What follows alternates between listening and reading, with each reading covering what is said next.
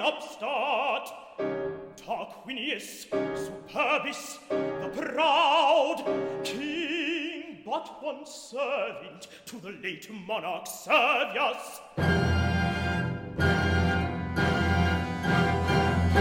How did Tarquinius reach the throne? By making his own virtues and his will bend to the purpose of determined evil.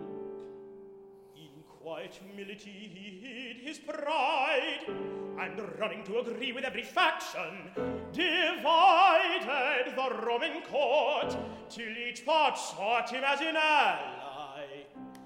And those he murdered, he would mourn as though a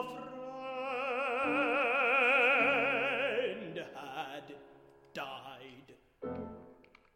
If piety impeded him, he'd pray with it. If greed, he'd bribe it.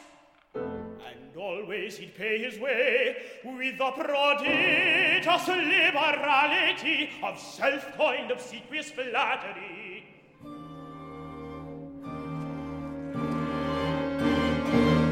So he climbed and married the king's own daughter, whom he murdered, then married her sister, the self-seeking, self-appointed widow who'd poisoned her first husband in the air. Once joined in holy wedlock, they throttled the king, and now rule Rome by force and govern by sheer terror.